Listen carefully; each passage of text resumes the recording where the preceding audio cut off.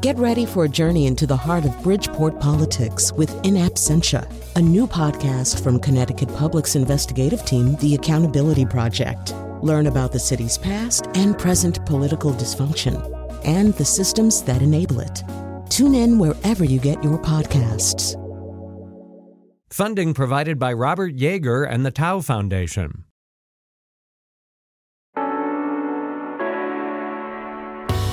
This is Where We Live. I'm Lucy Nalpathanchel. Summertime is a welcome time to be outside, but lurking around us are pests that carry dangerous diseases.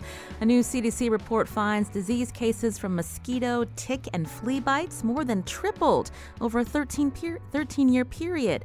Now, how do we keep ourselves and our families safe? Coming up, we talk with retired Yale epidemiologist Dr. Derlin Fish about what factors are driving the increase of diseases and what can be done about it. Should the federal government be doing more? First, mosquitoes can carry many diseases like malaria, an infection that affects more than 3 billion people. Drugs have helped curb the deaths caused by malaria, but what happens when these medicines aren't effective? That's what's happening in parts of Asia and Africa. You can join the conversation today, 860-275-7266. Email wherewelive@wnpr.org, and you can find us on Facebook and Twitter @wherewelive. I want to welcome to the show from Australia by phone Dr. Jackson Thomas, Assistant Professor and Senior Lecturer in Pharmacy at the University of Canberra in Australia. Dr. Thomas, welcome to the show. Thank you for having me. We understand that one of the reasons that malaria is still deadly in this country is because of counterfeit drugs. How big of a problem is it? It is a substantial problem. As we highlighted in the study, between 2000 and 2015, there has been a substantial reduction in malarial death, approximately 60% reduction in death between 2000 and 2015, but still around 216 million cases of malaria reported in 2016. And approximately 500,000 people still die because of it, and some of it can be prevented by providing good quality medications to start with. So in the research that you and your team worked on, how are some of these counterfeit drugs getting into the hands of people in countries in Asia and in Africa? There is a huge rise in the supply of counterfeit medications as a result of online pharmacies. But in this particular instance, to give you some numbers, especially in mosquito, especially in countries where malaria is prevalent, approximately 500 million people contract malaria every year, and there is a huge demand for good quality medications to manage this condition. So when the supply is not met with the demand, then often the local vendors rely on what is available, and because of weaker economy, that could be a problem as well. So they look for better financial incentives. They buy from cheaper suppliers, and the regulations in those countries are not rigorous enough to keep an eye on the quality of medicine supply, plus hot, humid conditions that can lead to degraded medicines after released by manufacturers during storage and supply. So there are several factors which can lead to the poor quality medicines which are available in those regions, leading to ineffective management of malaria, and which can be prevented by providing good quality medications. Counterfeit medications are a part of a bigger problem. So you were saying that if someone were to go to a pharmacy and they don't have the anti-malarial there, they rely on local vendors. Sometimes it could be legit medicine that has been it's expired, and then sometimes it can also involve people selling fake drugs. That's right. So perhaps we look at this way. Poor quality medicines, so they can be of potentially three categories. One, falsified or counterfeit medications like fake currency. So they are produced with a malicious intent there may not be a therapeutic content at all, or if it is there, it may be present at a very low quality and quantity. The second category is substandard medicines, which are produced by legitimate producers, but often not compliant with the industry requirements, such as including low quality pharmaceutical substituents in the production. And the third category, produced by legitimate producers, met with all industrial requirements, but after the supply, during storage or during supply, they are exposed to poor or extreme atmospheric conditions, and they degrade during supply and storage, and leading to a poor quality product, which then leading to a therapeutic failure later on. Now, Dr. Jackson Thomas, again, assistant professor and senior lecturer in pharmacy at the University of Canberra in Australia. Why did you and your team decide to focus on this? Because we know that there are anti-malarials out there, but there are still people that are getting sick and not being able to access medicine. I think this problem needs more attention. There has been a lot of initiatives at a global scale, but we still need probably a nimble technology like a smartphone device which can track some of these issues and send a message to the consumer, probably provided by the manufacturer to establish the authenticity of the medicines. So around this issue, there is more public awareness required. So as a researcher, my societal obligation to highlight the problem, and not just that, degraded medications and counterfeit medications which can cause fatality. To give you an example, some of the antibiotics, to give you a specific example, tetracycline, the degraded product can lead to kidney failure. So at a global scale, this issue has been poorly researched, so there is more work required to attract more political commitment, more R&D funding in terms of developing a nimble technology to identify poor quality medications.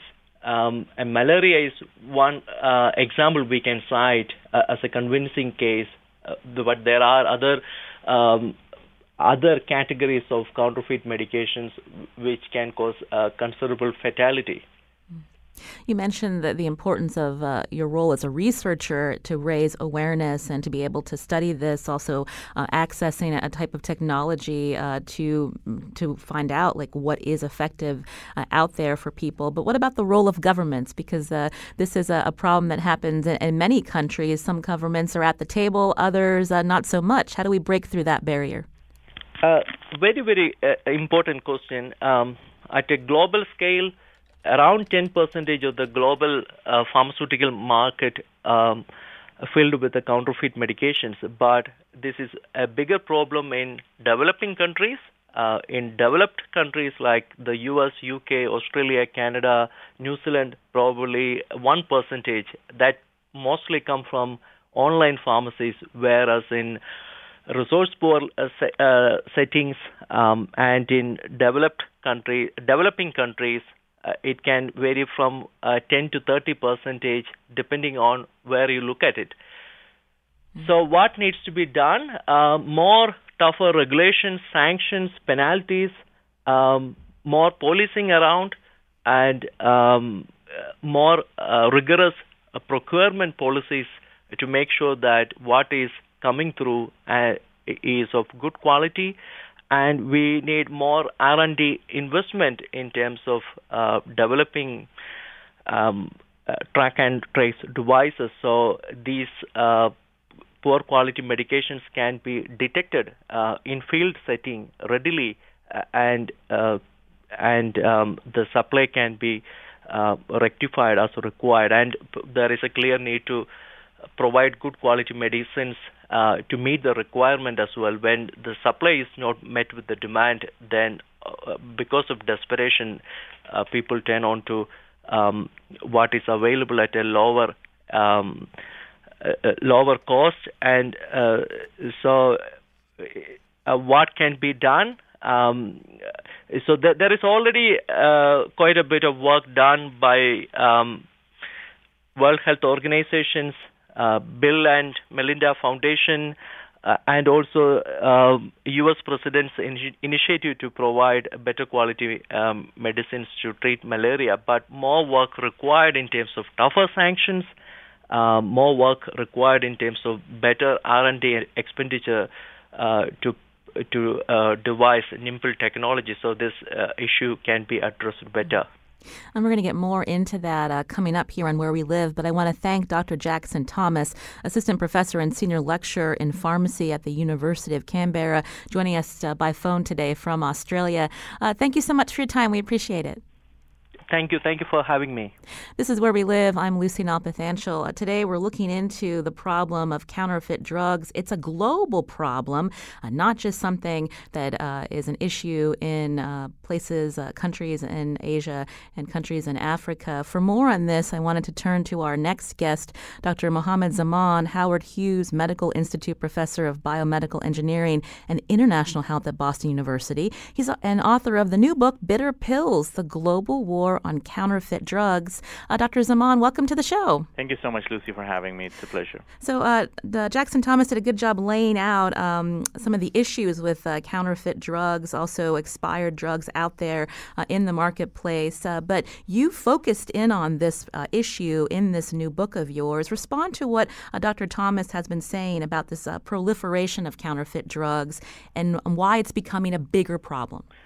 So, Lucy, let's take a step back. I think we have to recognize that this problem transcends both time and space. What I mean by that is that the problem has been there for as long as we have data. Some data is good, some is bad. But for example, Homer talks about it in his book, and there is evidence of bad medicines and counterfeit medicines coming from Peru to Europe back in the Middle Ages when there was a need for a new anti-malarial, and cinchona bark or the Peruvian bark or the Jesuits bark was needed, so there was not enough supply, but the demand was huge. So there were these charlatans who were selling it. And now we see another manifestation of the same problem, where supply and demand, as Dr. Thomas talked about, is an issue. There's also the other side of this is poor regulation. And then, of course, with the growing internet commerce and things going under the radar, continues to be a challenge. But what I want to sort of zero in is what Dr. Thomas said is the issue of awareness and the recognition that this is a truly global problem. We in the U.S. are not immune from it either. There was a famous heparin case about a decade ago. Most recently in Massachusetts, where I live, there was a case of New England compounding pharmacy with vaccines and fungal meningitis that led to the deaths of 80 people. I grew up in Pakistan, and just a few years ago, there was probably the worst public health tragedy in Pakistan, where about 200 people died in a matter of a week because of poor quality medicines. So it's really truly a global problem, and it's perhaps a tragedy that we don't get to hear about it as much as we need to really address this issue, which is not just a public health issue, but also of fairness, of equity, of justice.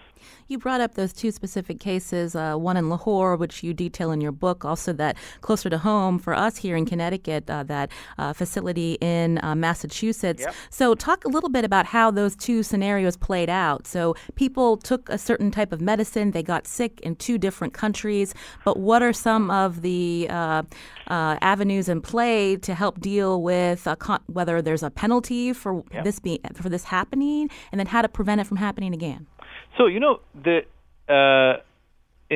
both of these things, there was actually a common thread, and that was, I would say, lack of oversight and regulation and sloppy behavior. So I think it is fairly well recognized in the case of Pakistan and also in Framingham in the New England compounding pharmacy cases that it wasn't malicious intent to really deceive the customers and sort of make a buck. It was largely because quality standards were not being met. So that really connects the two stories together.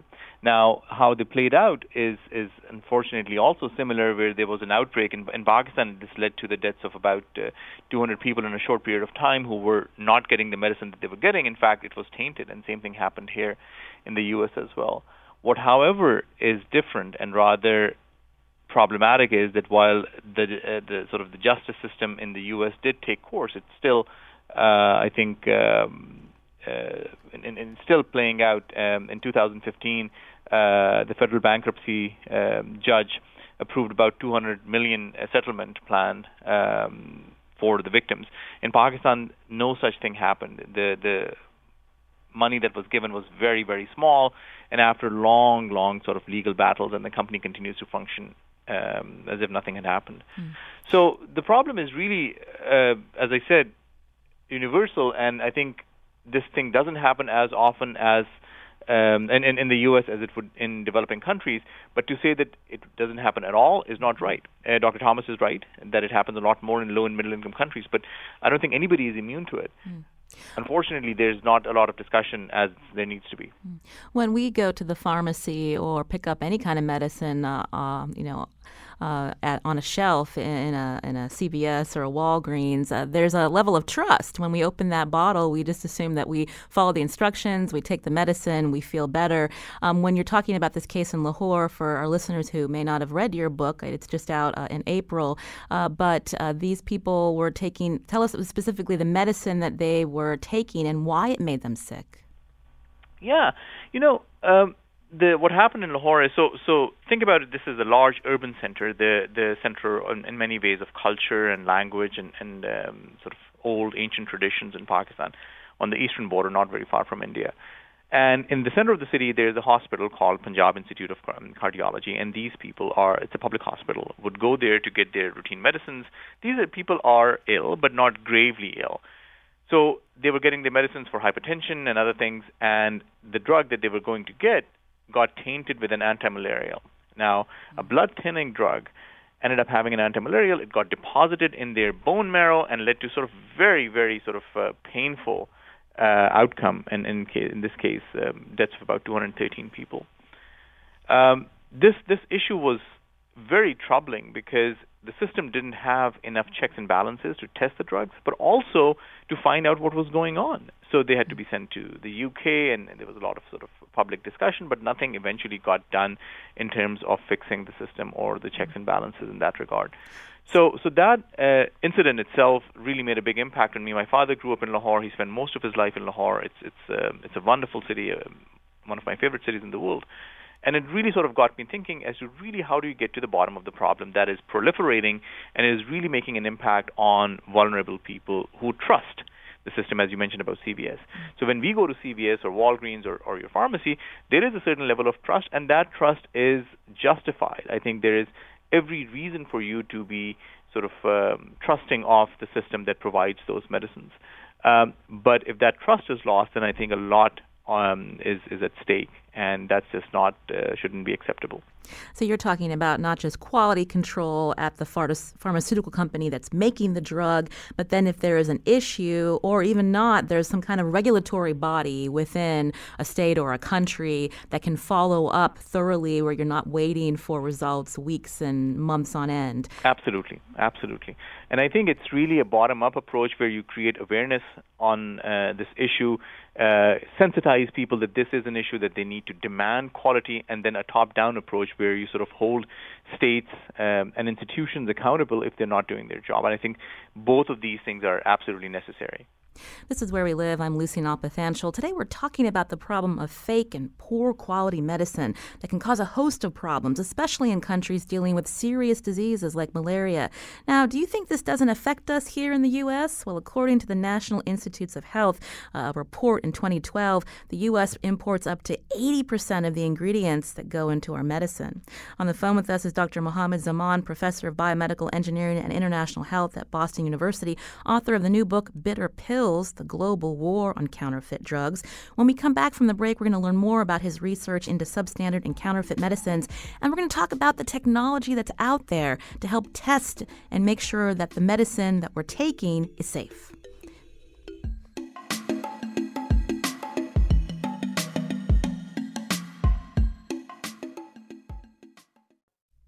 This is Where We Live. I'm Lucy Nalpathanchel. Earlier, we were learning about how ineffective drugs are one of the reasons malaria, a mosquito-borne disease, still causes deaths in places like Asia and Africa.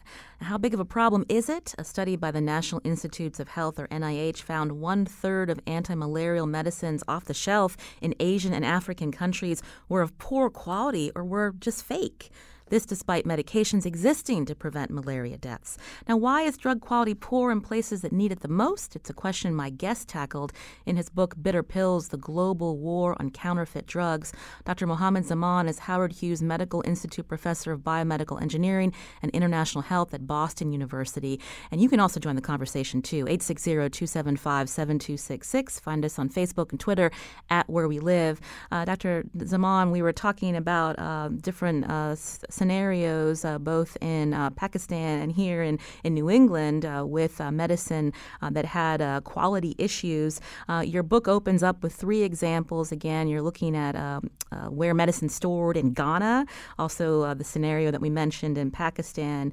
And then you talked about a case in Cape Cod dealing with Viagra. Can you talk about that a little bit? Yeah, so the case in Cape Cod actually is very interesting, and also, I would say, a sign of the times where an individual sort of is selling, knockoffs or cheap knockoffs for a fraction of the price.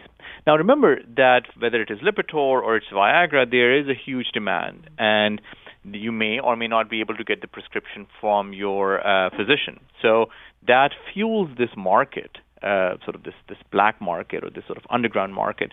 And with these internet pharmacies or anybody having the capacity to really sell things off the internet, and we all know how poorly regulated that is.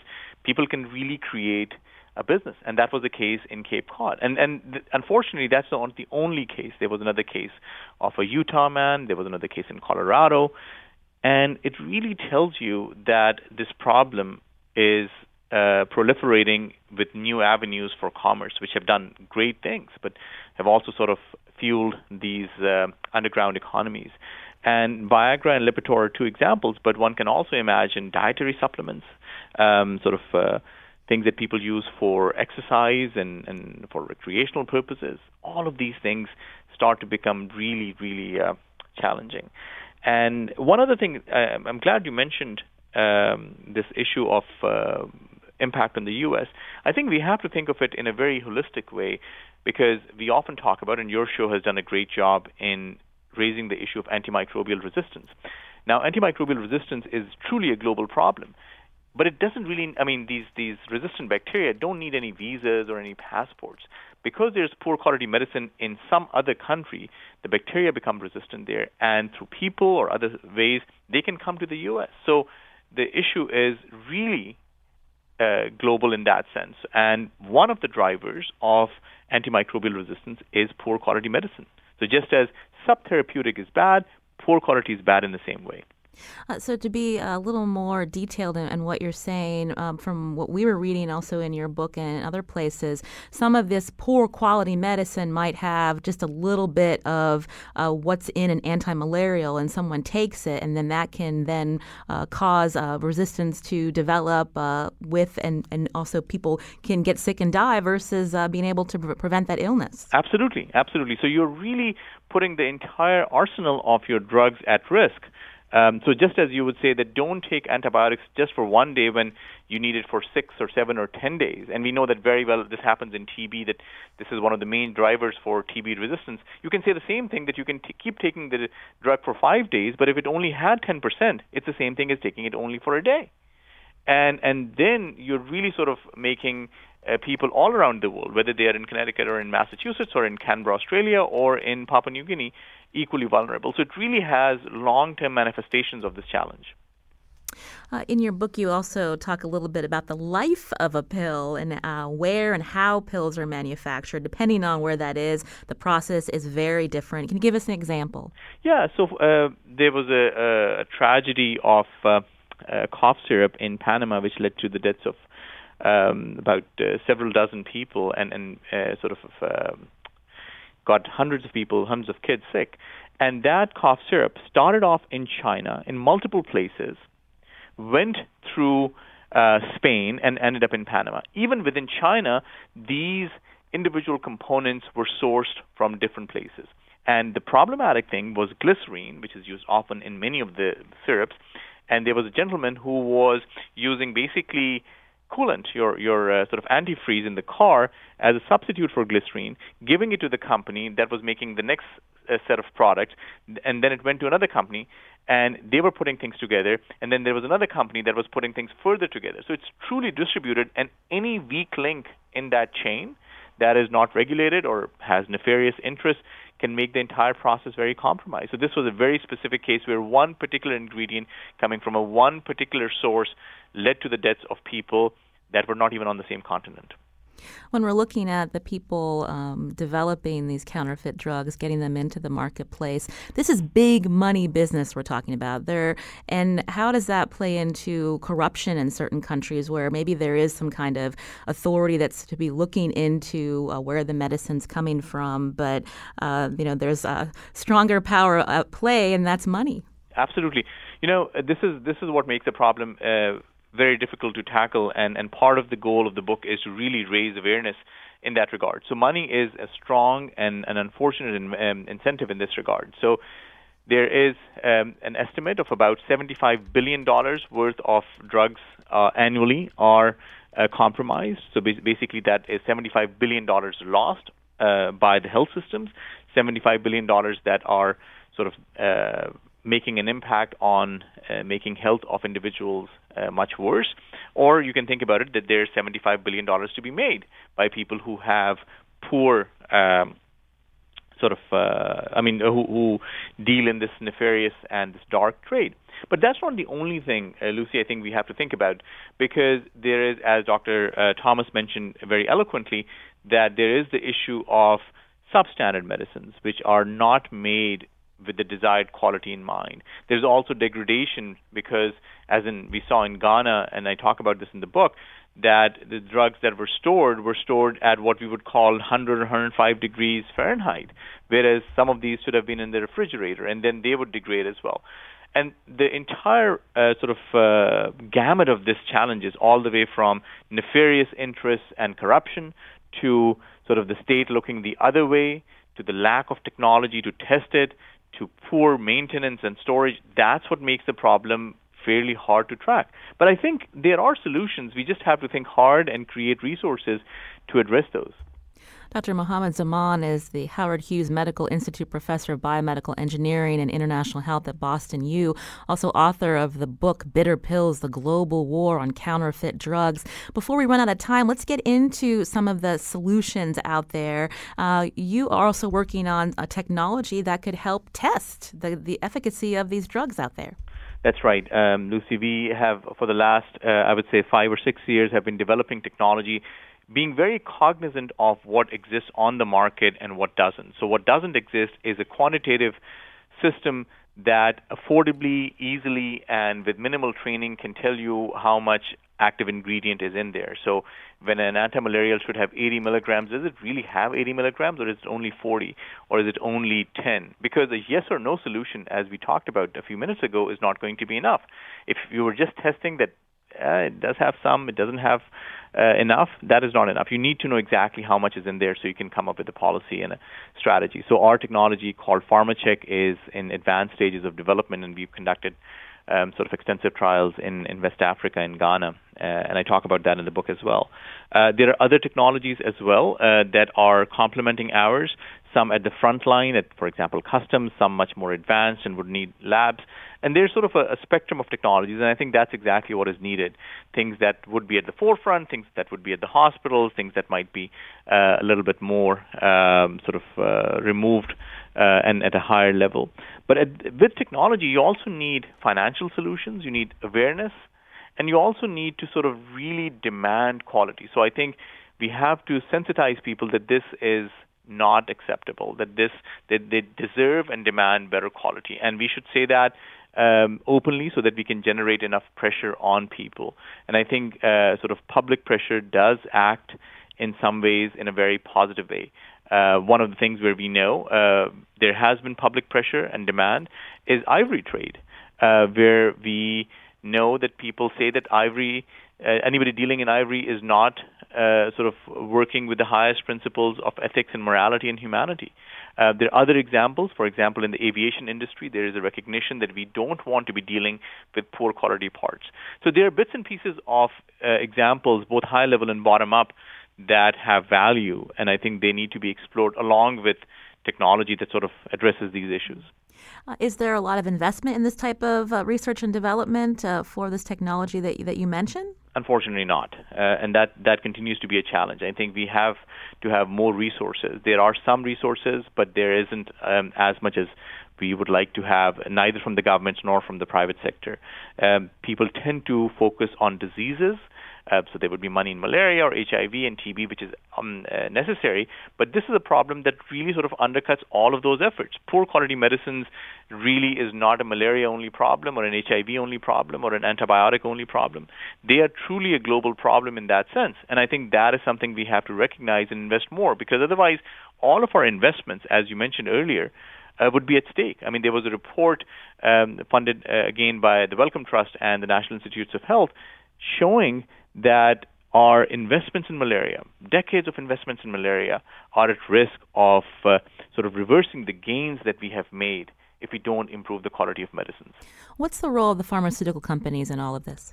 So pharmaceutical companies come in many sort of sizes and with many different incentives. I think pharmaceutical companies have to be part of the solution. That includes large pharmaceutical companies that have sort of deep pockets and big businesses, as well as small generics. The generics play an important role in making drugs affordable. And I think they have to be they have to have a seat at the table as how do they see this, and we have to recognize that they have played a positive role in many cases and also a negative role. And we really need to sort of emphasize that they have to be there with regulators, with technology developers, with, I would say, in-country FDAs, as well as the World Health Organization. And I think many in pharmaceutical companies are also worried about this. The case of Viagra or Lipitor is an example where Pfizer is really worried because it really starts to affect their market and their trust and their brand. So they are concerned about it. And they have to be part of the solution. And same thing with the small pharmaceutical companies in India, China, Brazil, Vietnam that are making generics and really sort of making a very positive impact. But they have to be there on this problem. And when we look at developing countries, when we talk about awareness, and again, if people are willing to take a crack at this problem, are we seeing that in specific countries? There are some good examples. I think there are some efforts in some developing countries. They've started to sort of recognize this, and there is some positive development. But I would say that it's very nascent, and it really needs to sort of be supported. And otherwise, there is a chance of it sort of becoming very fractured and not necessarily reaching the level as it should. It needs support from the government sector. It needs support from the public sector. It needs support from outside agencies as well, such as the WHO and other groups that can stabilize the system and make sure that the gains that they're making in improving quality are not lost. It seems that a lot is being written about this, including your new book, again, Bitter Pills, The Global War on Counterfeit Drugs. But do you feel like enough is being done in the sense of, when we're here in the U.S., that this is not an issue that impacts us, even though we know in your book you've laid out how this can touch us here? I think we have to recognize that there is some awareness, but not enough. And it has to be through books. It has to be through modern mechanisms of media engagement in schools, sort of with the sort of younger students, and also through public awareness that has to be done in ways that are effective. And the reality, Lucy, honestly, is that if I were to talk to an average student of mine or somebody I happen to know, they wouldn't be aware of this problem. So clearly, not enough is being done for us to take action, and I think that needs to change. And I'm really glad that your program is looking at this issue in a very broad sense, because that needs to be done. And whether or not we think that this is only a problem of low-income countries, sooner or later it's going to become our problem as well. In many ways it already is, but it's going to only become worse with internet commerce, with antimicrobial resistance, and also sort of really having an impact in multiple dimensions. Dr. Mohammed Zaman is Howard Hughes Medical Institute Professor of Biomedical Engineering and International Health at Boston University and author of the book Bitter Pills, The Global War on Counterfeit Drugs. Thank you so much for joining us. We appreciate it. My pleasure. Thank you so much for having me. This is Where We Live. I'm Lucy Nalpathanchel. After the break, we turn to a new CDC report that finds illnesses from mosquitoes, ticks, and flea bites have tripled in the U.S. over 13 years. Now, what's behind the increase and what can be done to prevent more Americans from getting sick? We want to hear from you, too. Join the conversation, 860-275-7266. And you can find us on Facebook and Twitter at Where We Live.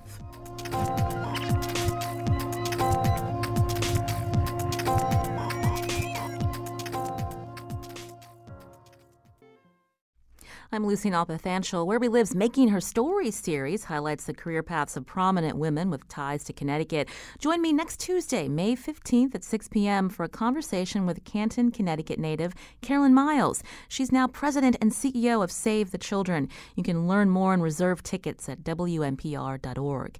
And coming up Monday, the Connecticut General Assembly's legislative session has ended. On the next Where We Live, we're going to find out what lawmakers did and did not accomplish. That's on Monday.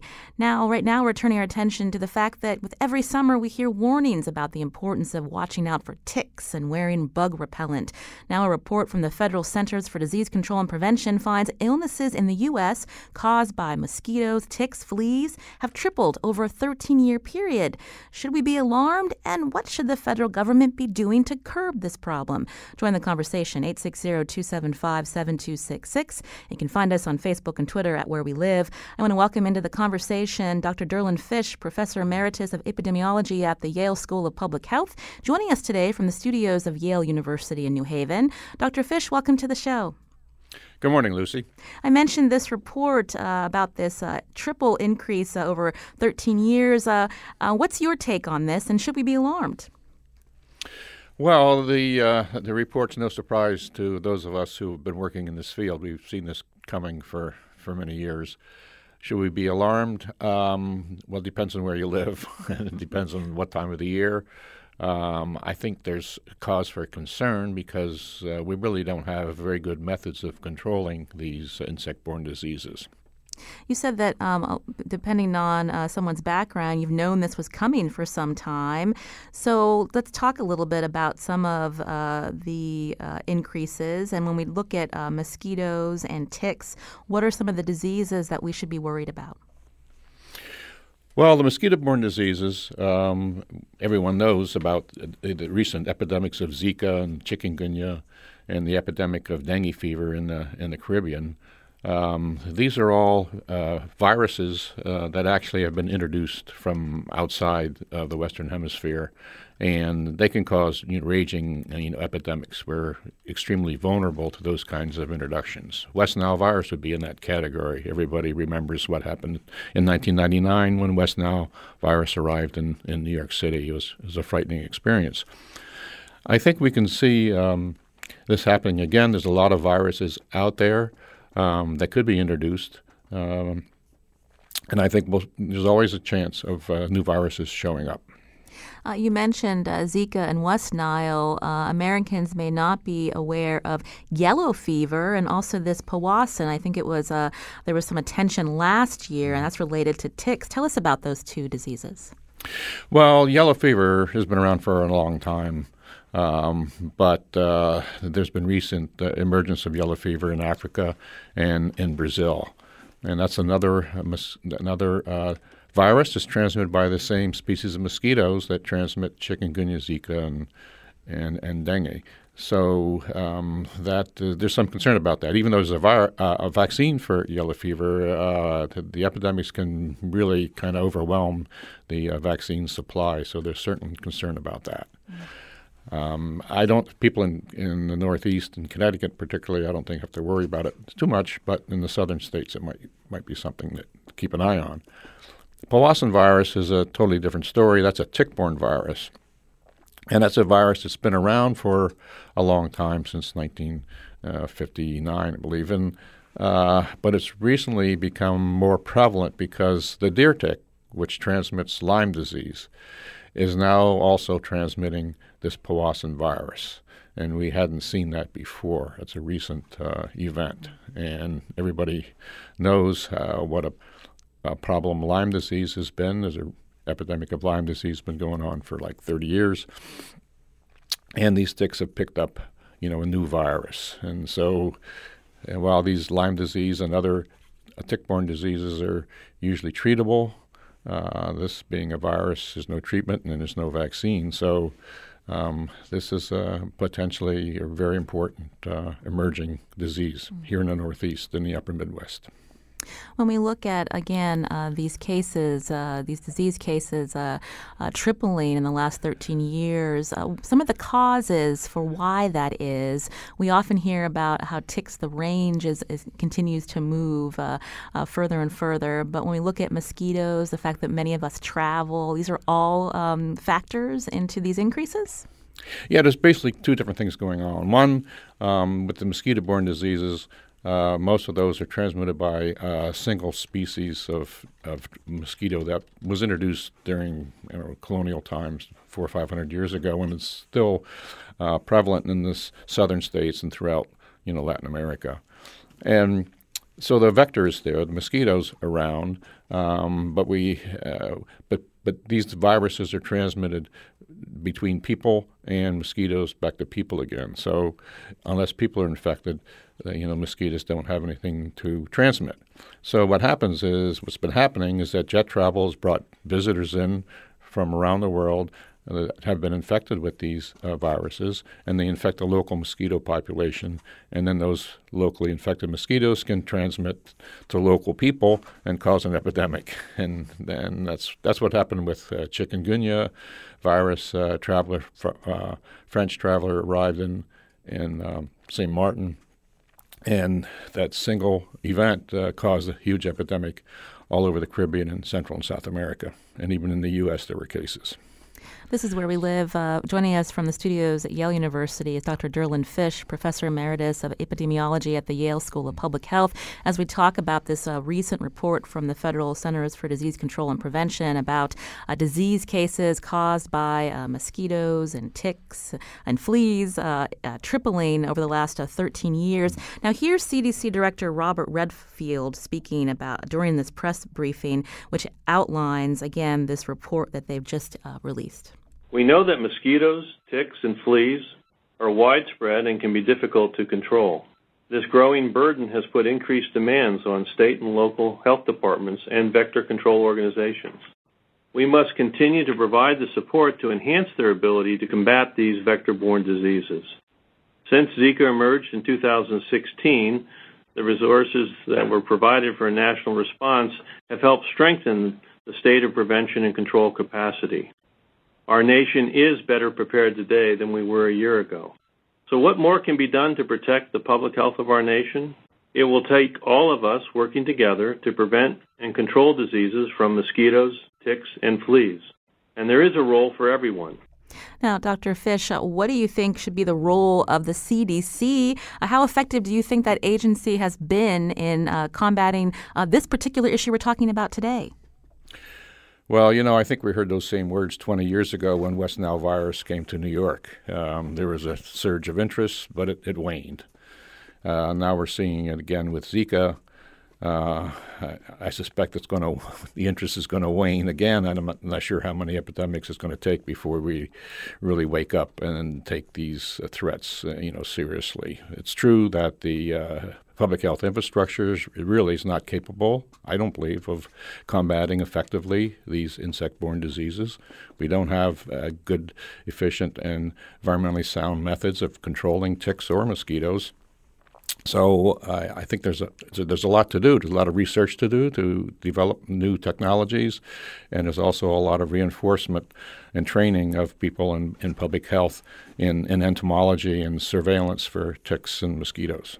We often hear from public health experts about the need for more research, but there aren't enough dollars to back that kind of research up, Dr. Fish? There are a lot of dollars. My opinion is it's not being spent in the right direction. I view these diseases as medical problems with environmental solutions. Unfortunately, most of the research dollars is going into the medical aspects of it, and not the environmental aspects of it. I mean, these ticks and mosquitoes occur out in the wild, in the field, and that's where the research needs to be done to try to be able to manage these insects in an intelligent and environmentally compatible way. And I think that's the big problem. We can't control ticks, for instance, other than using chemical insecticides. And after 30 years of 30 years of Lyme disease, one would think that we would know more about these ticks and be able to come up with some environmentally sound and effective way of controlling them, but we can't. And these ticks have spread all over the U.S., Northeast and upper Midwest, and into Canada, and we haven't been able to do anything about it. So you're saying instead of spending a lot of research into the disease is more about how to address these vectors, so addressing deer populations for one. Could that be a solution? Well, that gets to be a bit controversial. There's a lot we don't know about these ticks. Mm-hmm. We really don't understand what the natural regulatory mechanisms are for ticks. You could ask the question, why are there so many ticks, or you could ask the question, why are there so few ticks? And we don't know the answer to that simple question. If we did, we'd have a better insight as to how to manage them, whether deer is the appropriate way or some other animal or some other biological means. You said that the one example I gave is controversial, but then I guess what is the breaking point if we know that these tick-borne diseases cases are increasing? People don't want them; they don't want to get sick. They don't want their loved ones to get sick. This Powassan seems pretty dangerous if someone were to get that particular disease. I guess how do we move the conversation forward, Dr. Fish? Well, again, I think it's a matter of trying to get the right disciplines involved. Ecology, environmental science disciplines, people who know how the natural world works and how it might be manipulated or changed in some way to reduce the prevalence of these insects that transmit disease. And tips for our listeners, again, with the warmer weather here. Many of us live in New England because we love to be in the outdoors during the summer and fall months. They don't want to be stuck in their house. So what do they need to know? Well, unfortunately, they're the standard recommendations that's been going on for half a century. Wear repellents. Wear long sleeve shirts, long pants, cover yourself. Don't let ticks and mosquitoes bite you. It's really hard to enjoy the outdoors when you're dressed like that. Those preventive measures are not that effective, but you have to do something. And unfortunately, the first line of defense is personal protection. We don't have ways of managing ticks and mosquitoes in the environment, so the problem is dumped on individual people. You protect yourself from the environment, from these ticks and mosquitoes that could carry disease. I want to thank Dr. Derlin Fish, Professor Emeritus of Epidemiology at the Yale School of Public Health, joining us today from the studios of Yale University in New Haven. Dr. Fish, thanks for your time. We appreciate it. Thanks for inviting me. Today's show produced by senior producer Lydia Brown. Special thanks to Carmen Baskoff and Jean Amatruda. You can learn more about the show at WNPR.org/wherewelive. I'm Lucy Nalpathanchel. Have a great weekend.